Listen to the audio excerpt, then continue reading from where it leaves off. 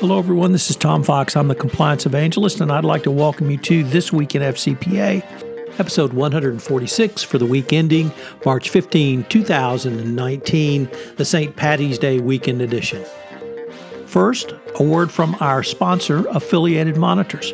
Founded in 2004, Affiliated Monitors provides professional, independent integrity monitoring and ethics and compliance assessments nationally and internationally and across almost all industries.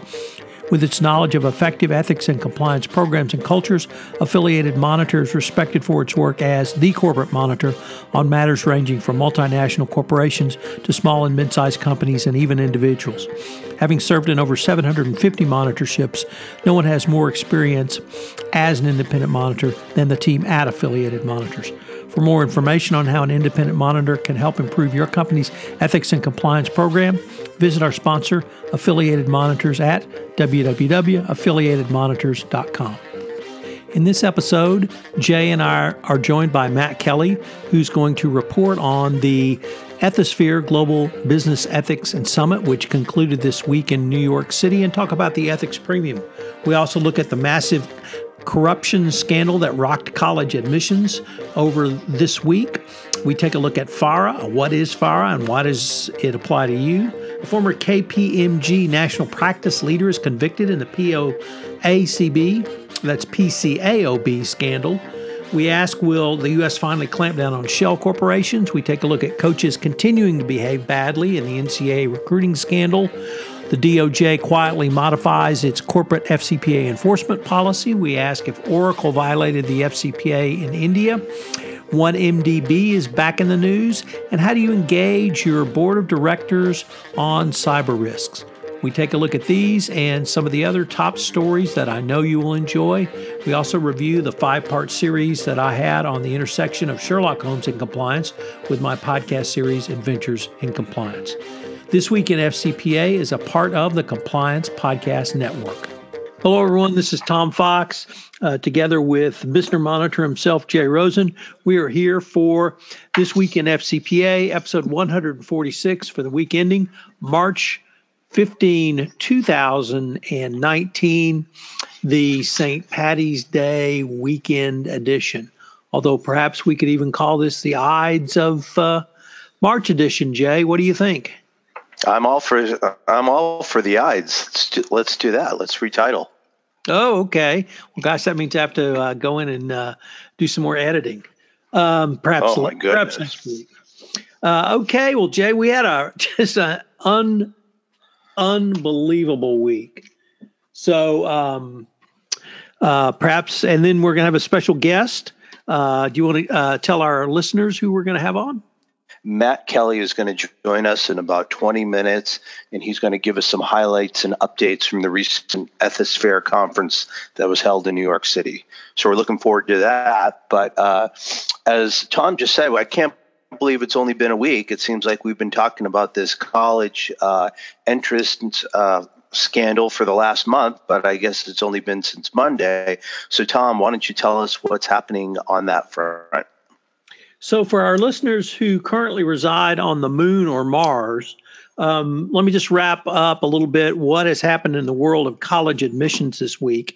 As on Monday, the Department of Justice unsealed a stunning number of 50 indictments against individuals, certain wealthy individuals, and persons involved in college admissions. It was a huge scandal literally across the country of people who were paying off are using a variety of corruption techniques and strategies to get their kids into prestigious universities. There were two basic schemes. The first was in the college testing protocols for everyone out there who's gone to college. You certainly remember your SAT or ACT day. The parents would pay, bribes were paid to give not a deferment, but obtain a medical note that said the test taker, i.e. the high school student, had a medical condition and that they needed more time.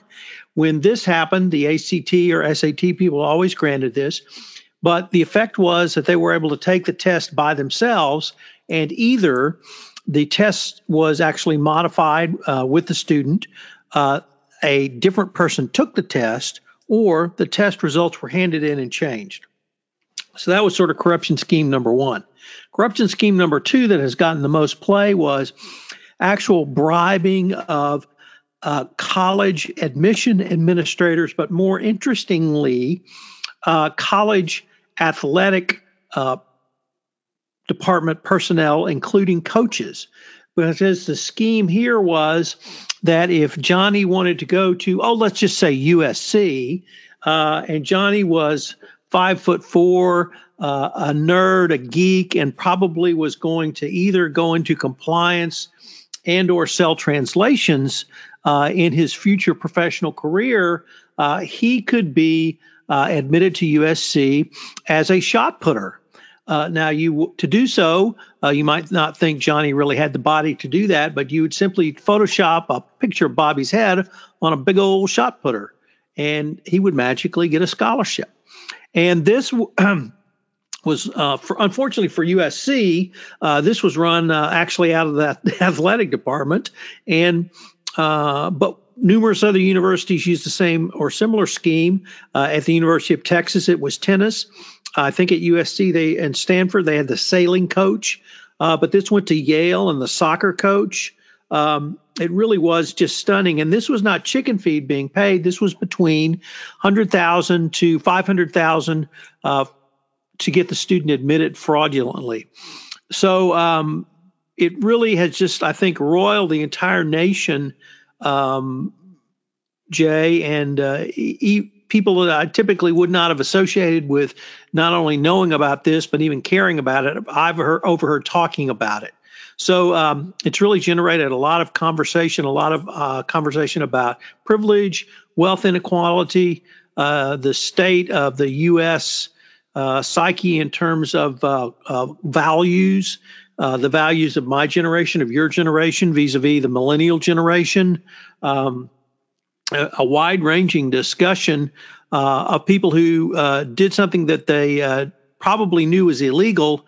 And once again, it's pretty simple to get a kid into college the old-fashioned way, which is making a big donation to a university. So it's a little unsettling, perhaps, for all of this. And as it unfolds literally every day, we have people at the highest levels of business and law. We had the managing partner at Willkie Farr was caught up in this and has had to take a leave of absence.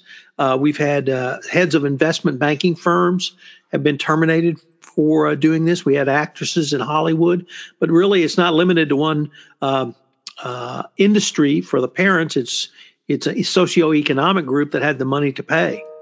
So how are you feeling out there in LA about all this?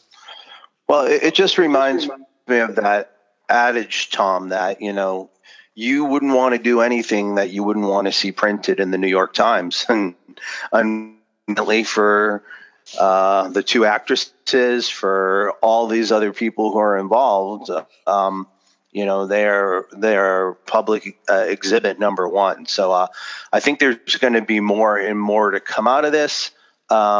It's somewhat understandable from the issues that we kept seeing with the NCAA and, the whole thing with basketball, because I think there was so much riding on it for the university's reputation and, basically revenue generation. But I never really ever anticipated something that goes like this. And it just tell you that each and every week we get a out of left field, and this one is going to keep giving.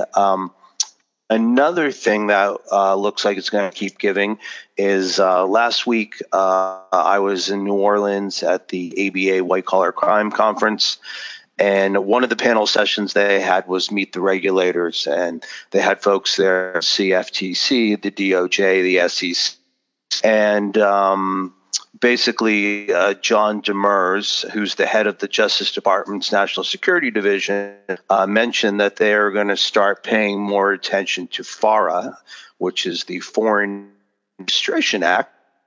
And you may have heard about this vis-a-vis Manafort, and that he was a representative, that he was doing work for Ukraine, and he had not classified himself under the FARA Act as being representative of a foreign nation. And this has been part of his downfall, which we've seen the past 2 weeks in the two sentencing hearings. And what's interesting here is that Demers said that the department was overhauling its FARA enforcement and would assign Brandon L. Van Grack, a former prosecutor on the Mueller team and a deputy chief in the National Security Division's counter-espionage unit, to oversee it. The new rule shows that the department has shifted from treating FARA as an administrative obligation and regulatory obligation to one that is increasingly an enforcement requirement. And let's see here. Some people may think it could be going away once Manafort is locked up and the Mueller investigation ceases, said Wiley Reign attorney Tessa Capilotto. But I think the heightened focus on federal enforcement is here to stay. Between 1966 and 2015, the Justice Department only brought 7 criminal FARA cases, according to a 2016 DOJ IG report. So I think what we're seeing here with the CFTC announcement last week is that there are a lot more areas than just plain vanilla FCPA where the government is going to start looking, because people's interests, people trying to get away with fraud, abuse, and waste can come from many different angles, whether it's laundering or Banking Secrecy Act. So I think we're going to continue to see these other laws enforcement stepped up. Next, we have a story that we've been looking at for a while about KPMG's national practice leader and the PCAOB. So can you tell us about that one, Tom? Sure. So David Middledorf, KPMG's former national managing partner for audit quality and professional practice, was convicted of 4 or 5 counts, including conspiracy and wire fraud, this week in Manhattan. He was also convicted with his co-defendant, Jeffrey Wada, a former employee of the Public Company Accounting Oversight Board, the PCAOB, which regulates the audit industry. This was a huge scandal for KPMG, and that they were stealing purloining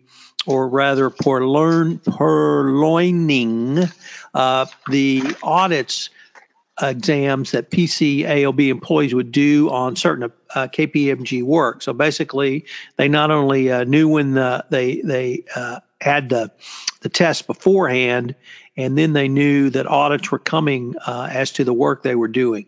So this was a really big scandal. There were 3 other persons involved in this who had previously pled guilty for reasons unknown. Middendorf didn't think he'd done anything wrong and went to trial, and he got pretty well spanked for that. But 4 KPMG partners were terminated and either pled guilty or, in Middendorf's case, was found guilty.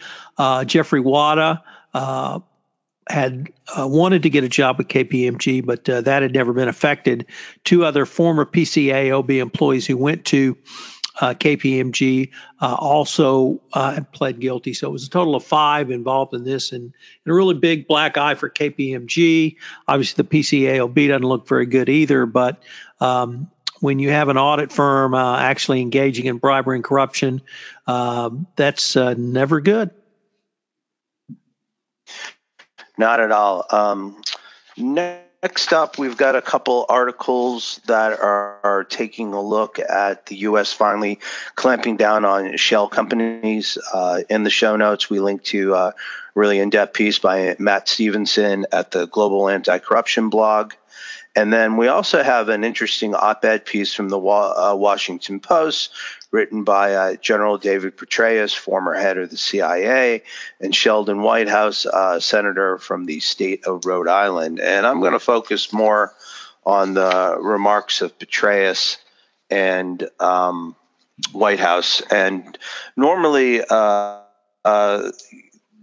this article takes a look at the Cold War and what is specifically happening now between Russia and their relationship with the United States.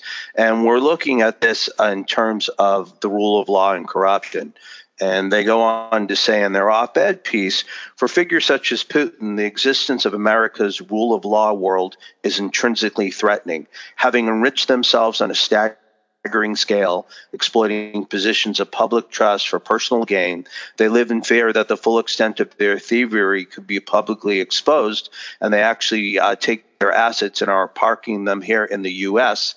so they don't lose their ill-gotten gains. The piece ends up wrapping with saying, hardening the nation's rule of law defenses is a substitute for traditional forms of U.S. power, including military strength and economic dynamism, but it can provide an additional set of tools to bolster national security. In the intensifying worldwide struggle between the rule of law and corruption, the United States cannot afford neutrality. Complacency about autocracy beyond our borders risks complicity in it, with grave consequences both for the nation's reputation abroad and Americans' well-being at home.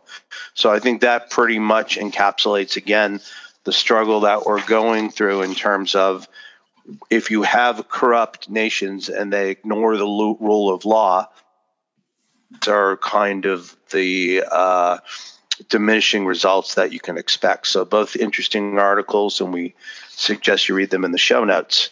Tom, do we want to bring on our guest now? Sure. So we've just had pop up the coolest guy in compliance, and also given the coolest guy in compliance, but also given it's St. Patrick's Day weekend, the top Irishman in compliance. So you're going to hold that moniker for at least 3 days, Matt. Welcome. Hello, guys. Thank you for the new nickname. I will go have a beer early this afternoon in honor of it, I promise. So, Matt, you were down at the Ethisphere Global Business Ethics Summit this past week in New York. You've been writing a fair amount about Ethisphere's World's Most Ethical Company Awards for 2019, and then the Ethical Premium. So kind of in that mix, what did you see, what did you hear, and where do you think we might be going based upon all of that? Well, it was a great event, Tom. So, yeah, Ethisphere had their Global Ethics Summit on Wednesday and Thursday in New York, and I did go down there. Foremost, what did I see? It was people, lots of people. This was a very big event this year. I think the total attendance was north of 500. I did hear that actually they were at capacity and had to turn some people away before the New York Fire Department started hassling them over overcrowding. So the very good news to sell out an event like that. But it was a very good show. I attended several different smaller sessions that were very practical, hands-on, small panels of compliance officers talking about what they were doing, what worked well for them, and ideas other attendees could borrow and steal for their own programs. There was a great one that I attended about how you might improve your program through sharp use of data analytics. Where would you get that data? What do you do with it? What do you have to think about as a compliance officer to plan to get the data? Which is great because we all talk about how we want data analytics more, but how do you actually get it? So there's practical stuff like that. And then also on Wednesday night, the Business Ethics Leadership Association, BELA, they had their BELA Awards, which was also at capacity. And special thanks to the compliance professional who shall remain not anonymous, but snuck me in through a side door and let me attend and have some free food there. But what also was interesting to me, Tom, since you mentioned the ethics premium. So this is what Ethisphere usually does. They have their annual most ethical companies list, and they have noted that over the last several years, companies that are on their WME list have higher stock price appreciation relative to other large companies. And so it's about 11% more over the last 3 years than other large cap firms. And that's just stock appreciation. So I had some spare time this week, and I took a look at, I found 10 companies that have been on the most ethical companies list for at least 12 of the 13 years that Ethisphere has been doing this. And I looked at their financial operating metrics, not stock price, but actual financial performance metrics relative to the S&P 500 over the last, I think, 6 years I looked at. And lo and behold, these 10 companies do actually perform better financially in several important ways than most large companies. They have a higher return on assets. They have higher growth in operating income. They are a little bit wishy-washy on revenue growth, but the 10 companies are all very large companies. So I think we might want to remember that large companies do grow more slowly because they're already grown. What really stuck out to me, though, was that return on assets is, broadly speaking, a measure of how efficiently a company takes a dollar of revenue and turns it into profit. So the higher the ROA, the more efficient you are at becoming a profitable enterprise. Good news. But some of you, this may ring a bell because, Tom, you and I have talked before about other research that is out there that shows companies with higher internal reporting also have higher return on assets relative to their peers. So now we've got two different metrics that correlate to being ethical that say this also looks like it generates higher return on assets for companies relative to their peers. Ethisphere's most ethical companies list, I don't know how much they weigh internal reporting and speak up culture. I assume that they look at it somehow and it factors in. But nonetheless, there is that other research that looked just at internal reporting. There is this research that looks at ethical companies, and I'm not privy to all the full details that Ethisphere uses to calculate that. But these companies that show better performance on these ethically driven metrics are also better at generating profit. I kind of think that it makes sense because it gets to, if you're willing to talk about a lot of difficult problems, you're probably willing to talk about how to grow more profitably, you're working better as a team, you trust in each other, and all this other stuff that leads to efficient operations. So that just stuck out at me. But all in all, it was a very impressive event down in New York. So hats off to all the Ethisphere people for putting it together. So, Matt, did any of the speakers particularly strike you as new, different, or even interesting? Well, there were a lot of speakers there who were interesting. I tend to go for the nitty-gritty detail types. So, these are the small room sessions where there are practicing compliance officers just talking about, here's what we're doing, here's what works for us, here's what doesn't. I hesitate to name any specific names, but since these were relatively closed to small room sessions. But for example, one compliance officer talked about how she found allegations of misconduct or hotline reports raised by women were less likely to be found substantiated than those raised by men. And she's like, well, why is that? And perhaps are managers taking complaints less seriously? Are women complaining about different issues than men? What's going on there? It's a very good practical thing. Like, let's pull on that thread and see where it goes. Many different compliance officers might have a thread like that to pull. There was another one who talked about having an interactive code of conduct. Another one who was talking about, and actually, this is a great one for compliance officers, that he had built a database of common questions other compliance officers ask his company when they are evaluating his firm. Do we want to do business with you? What does your compliance program look like? And I'm sure all of you get all these kind of questions from others who are performing due diligence on you. He compiled a database of due diligence answers that his salespeople can give. All sorts of great practical stuff like that. There were dozens of compliance officers from various organizations talking at these detailed kind of levels. So I can't really say I've got a favorite one because there are just too many who were giving too much good practical advice, but there was a lot of it there. Matt, you've obviously attended a lot of conferences. What was the sort of the buzz or the feel at this one? Anything different, or at least what were the kind of questions you heard being talked about, or was it the college admission scandal?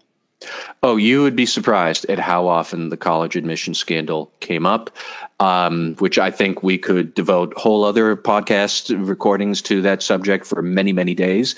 But it did come up a lot. And, the visceral idea of how could trusted people, the head of one of the largest law firms in New York, the head of a impact ethical investing firm, the movie stars, how could people who have a high profile, who know they're going to be looked at, still have these astonishing lapses in not just good judgment, but common sense?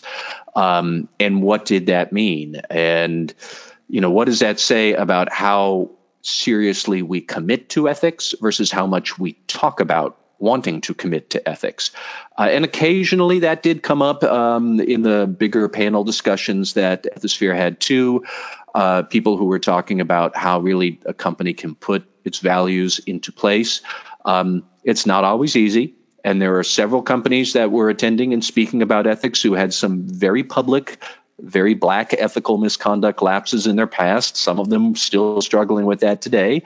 But they were talking about the challenges of talking the talk is easy, but when you have to walk the walk as well. And a lot of people were just also talking about the college admissions scandal because you get it as a person. It's not complex like an FCPA issue or a data breach in the disclosure. These people cheated. It's something anybody in the street will be able to understand that was not right. And that came up an awful lot. You'd be surprised. Matt, why do you think these things are coming to light now, but they've been going on for a while?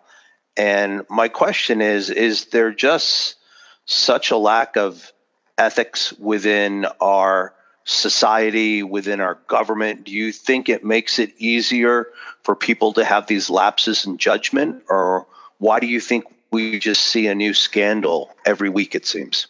I'll give credit to one of our fellow travelers here in the compliance world. So Louis Saperman, who, Tom, I know you have on podcasts from time to time, and who was the former head of ethics and compliance in Dun & Bradstreet. So Louis was there, and he and I were talking about this, and I thought he did bring up a great point that a lot of people think that it is, it's relatively easy to think that you're ethical, and it's relatively easy to talk about and even build apparatus for others to do ethics themselves. But then you kind of lose sight of the fact that being ethical yourself as a person takes a lot of work. And a lot of people, who are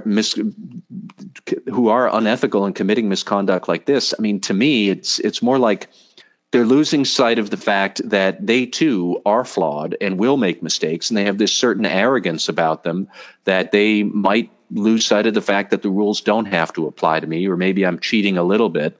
And so therefore it doesn't count. And then, well, if I did a little, I'll do it a little more. And then suddenly you're rolling downhill. But, Louis brought up a really good point that people they forget that you have to embrace ethics yourself, even when it sucks, even when doing the right thing is a pain in the neck, even when it's hard. It's easier to come up with ethical rules for everybody else and point to them and say we should all follow it. But it's a lot harder to come up with your own ethical rules or read them from somebody else and say, it does apply to me. I think this just cries out for a refresher course in ethics training for CEOs, board directors, lawyers, other gatekeepers, people who think that they're ethical because they know better. And they misunderstand that actually, even if you do know better, you might slip sometimes, and the training is still necessary. And I think that's probably true for everybody. So I don't know. Like I said, we could probably wax philosophical about this for an hour, and I won't get carried away today. But it came up everywhere while I was in New York. Well, I think we may have a topic for compliance into the weeds next week, Matt. We shall see. I have every confidence we will talk about this quite a lot. Well, Matt, you are welcome to hang around and listen in on the rest of the podcast. I forgot to send you our list of topics, but if you want to stick around and comment, we'd love to have you. I actually, guys, I hate to say it, but news breaks here. I have to go and finish up the compliance jobs report and put out the Radical Compliance newsletter, but I will be listening to this podcast when it's online tomorrow. All right. Well, Matt, thanks so much for coming on, and I definitely look forward to our Compliance Into the Weeds next week. Thank you, guys. Bye. Take care, Matt. So, Tom, next up, I alluded to this earlier. We got some problems with a basketball coach behaving badly at LSU. What's the story there? So, Jay, it goes back to this is the NCAA recruiting scandal, not the college admissions scandal that we previously discussed. And this is part of the ongoing criminal case. And now NCAA investigations clue send in the clowns music here, where LSU basketball coach Will Wade was caught on audio tape, allegedly talking about can't find the quote, but it's something like a very superior offer made to someone, an unnamed recruit, and he was, quote, strong ass, end quote, offer. So, sorry, that's we didn't. That's a technical term, right? It's a technical term in the bribery and corruption world, subset NCAA recruiting scandal, strong ass offer to a recruit. It's not clear who that recruit was. It's been speculated that it's LSU guard Javonte Smart, who is a freshman from Baton Rouge, who's believed to be the subject of the leaked wiretaps. Nevertheless, LSU initially suspended him, and now he's been suspended indefinitely. It's certainly a black mark on Wade, but for LSU, this is just devastating. This was their first SEC co-championship in many, many years, and they were number 5, or I think in the top 10, and so really hurts the LSU program. But it just goes to show that more coaches are going to get ensnared in this as more information comes out, and as more of these cases either wrap up or go to trial, more of these wiretaps are going to come out, and it's really just a huge problem. It's separate and apart from the college admissions. It's somewhat related, but really a different set of problems here. So, Jay, next up we have the FCPA corporate enforcement policy. So there were a couple of, I thought, interesting modifications to the corporate enforcement policy and some information about self-disclosure. You want to tell us about those? Sure, Tom. So this came to us last week while we were also in New Orleans at the ABA White Collar Crime Conference. The DOJ's criminal division head, Brian Benkowski, alluded to these changes during a speech at the ABA. And at the time, he said that the Justice Department is, quote, currently in the process of updating the policy to, quote, bring it in line with current practice. So there were, a couple different things in terms of guidance and controls and disclosure. And basically, these changes should cause some relief for in-house counsel and defense lawyers who were frustrated by what they saw as sometimes impractical requirements. So chiefly, one of it was modifying the Yates Memorandum, and it now is advised to, quote, to be eligible for any credit or cooperation, the company must identify all individuals involved or responsible for the misconduct at issue. The old corporate enforcement policy used for setting out the requirements, and now it's been tweaked because they've said it's just not practical to provide all information, so that it's now substantial. And then at one point, Rod Rosenstein had an announcement that led to the then acting criminal division fraud section chief, Sandra Mosier, to openly wonder whether the FCPA corporate enforcement policy would have to be modified as a result. So I think at some point last week, these changes were snuck in on the DOJ website, and everything seems to be coming together on that. So in terms of if you want to delve in a little bit deeper, we connect to a story from Global Investigations Review from our colleagues Clara Hudson and Adam Dobrik, who I spent some time with in New Orleans, and that was a lot of fun. And then we also have another article that came to us from one of the new writers at Risk and Compliance, Wall Street Journal. And Tom, I don't know how you say the first name. Is it Mengwai Sun? I think it's Minky. Okay. But not quite sure because she and I have not had the opportunity to meet. But I thought this was also interesting, Jay, because she interviewed Efren Wernick, the assistant chief of the DOJ's FCPA unit, who said that really in the context of remark that individual prosecutions remain the fraud section's goal, that there's been an uptick in self-reporting. This did not start with the 2017 corporate enforcement policy, but really with the pilot program launched in April of 2016. And if you look at the continuum of where the DOJ was and where it's been and where it's going, you certainly see that the pilot program was a key step in moving towards the corporate enforcement policy. And I think the DOJ was cognizant that it needed, if I probably shouldn't have used that word, but I will, cognizant that it needed to move towards not only more leniency or, more credit given for self-disclosure, but also kind of putting the rules down on paper so everyone understood, here's what I do, and if I do these things, I will expect these benefits. And of course, those four things were self-disclosure, extensive remediation, extensive cooperation, and profit disgorgement.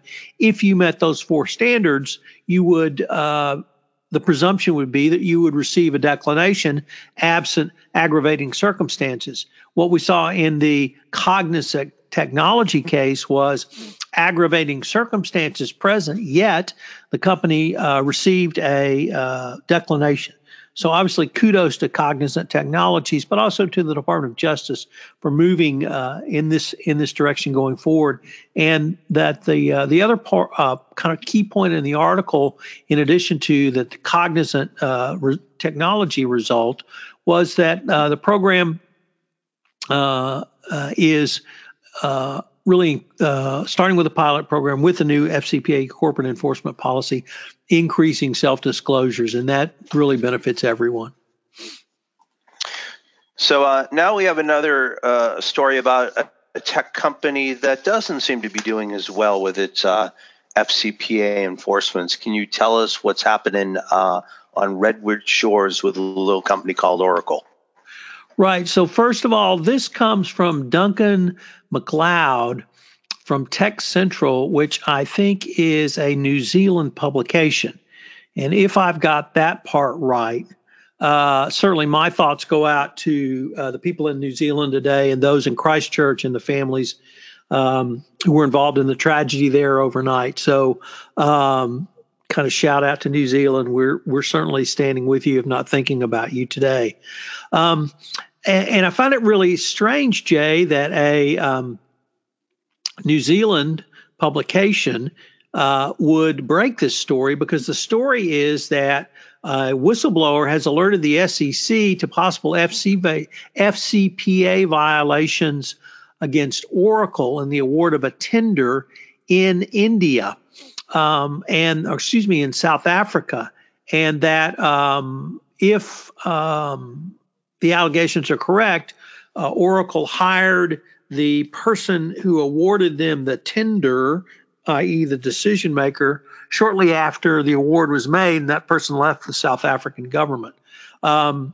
Oracle has responded with a stern, quote, no comment, end quote, to these accusations. I'm just a little surprised this has not been reported in the United States, but if all of this is true, it certainly would probably warrant an additional investigation by the Department of Justice. Apparently there was an internal investigation in 2017 by the U.S. firm Paul Hastings. There's no report on what the results of that investigation turned up, but it certainly would probably be a part of information turned over to the SEC.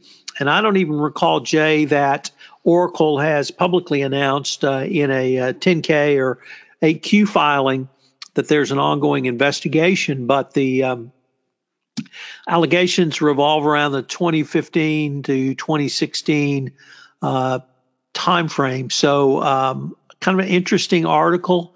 Certainly, Oracle is already at least on the SEC side, one-time FCPA violator. So we're going to have to follow this one.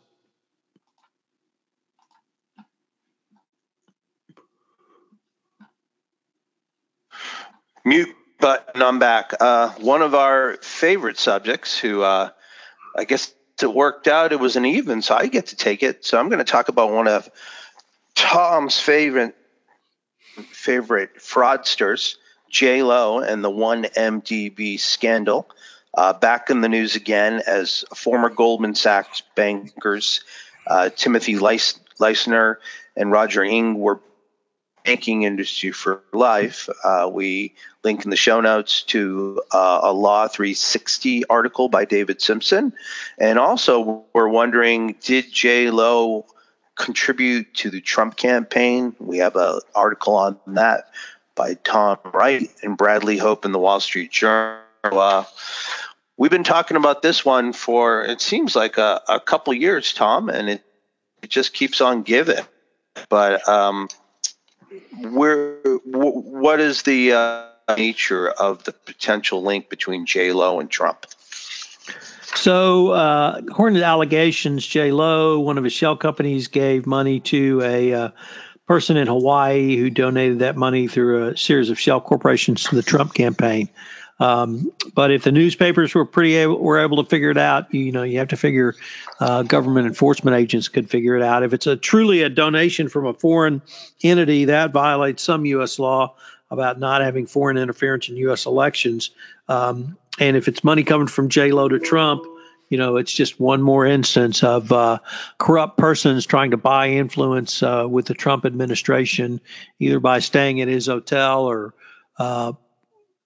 directing money to his inaugural campaign. So, but you're right, it keeps on a-going. So can I take us off script for a sec? This just kind of popped in my mind. With the second, more stringent Manafort sentencing this week, do you think that has speaks anything towards changes that we're going to see moving forward, either in FCPA or white-collar crime, due to the two disparate decisions from the judges involved? I haven't really thought about that enough to know. I think it'll have zero effect on the FCPA. Okay. So let me tee up for the one. What can the board of directors do to be more engaged with regards to cyber risks? Why don't you tell us what's on Deloitte's Khalid Kark's, Barry and Debbie McCormick's mind? So this was, I thought, a very interesting article in the Harvard Law School Forum on Corporate Governance and Financial Regulation. If you don't subscribe to this on a daily basis, you should, because although the focus is corporate governance, it really has some very interesting articles, very well-written articles, and also from time to time touching directly on anti-bribery, anti-corruption.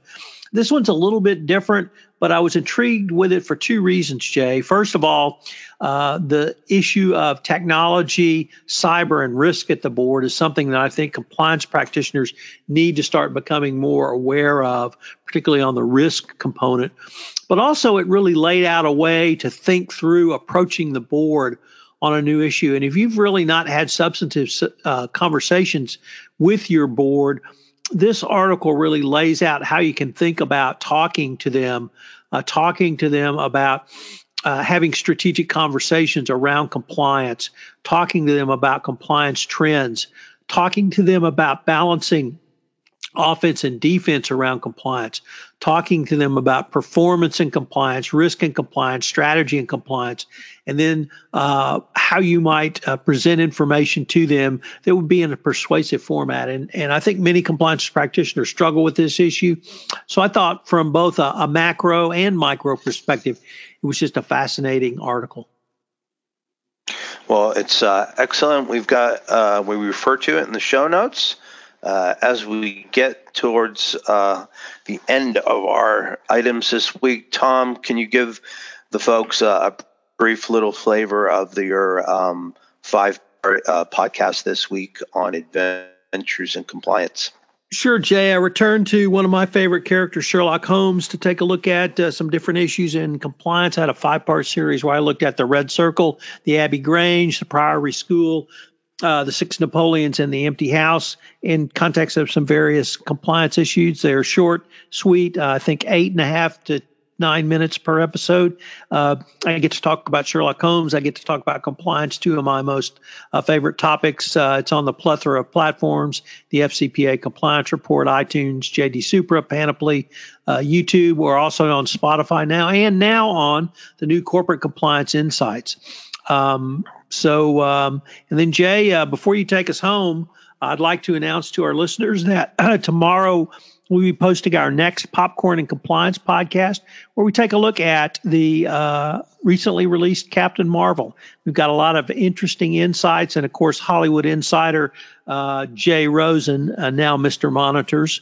I don't know if you can be both Hollywood insider and Mr. Monitors, but nevertheless, you are. So he's got a lot of interesting insights. It was a fun movie, and I think you're going to enjoy the podcast. You want to take us home? Looking forward.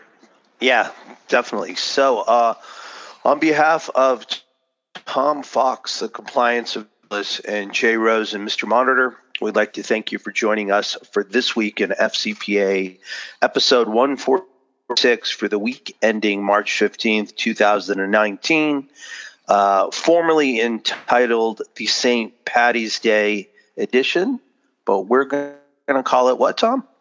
The Ides of March. The Ides of March. So thanks for joining us. Have a great weekend. And as Tom said, please be on the lookout for Popcorn and Compliance, where we take a look at the global smash Captain Marvel. Hello, everyone. This is Tom Fox again. I hope you've enjoyed this episode of This Week in FCPA. If you have any questions, you can email Jay at jrosen@affiliatedmonitors.com. You can email me at tfox@tfoxlaw.com. Finally, I'm putting on a compliance masterclass this next week in Chicago on the 20th and 21st. I have a couple of seats open. If you'd like to take a look at the best practices and compliance programs, this is certainly the course for you.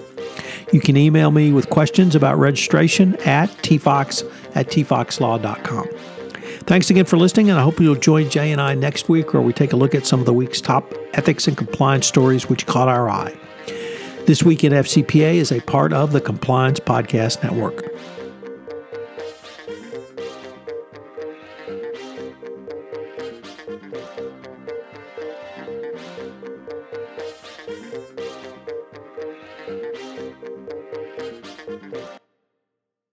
This podcast is a part of the C-Suite Radio Network. For more top business podcasts, visit c-suiteradio.com.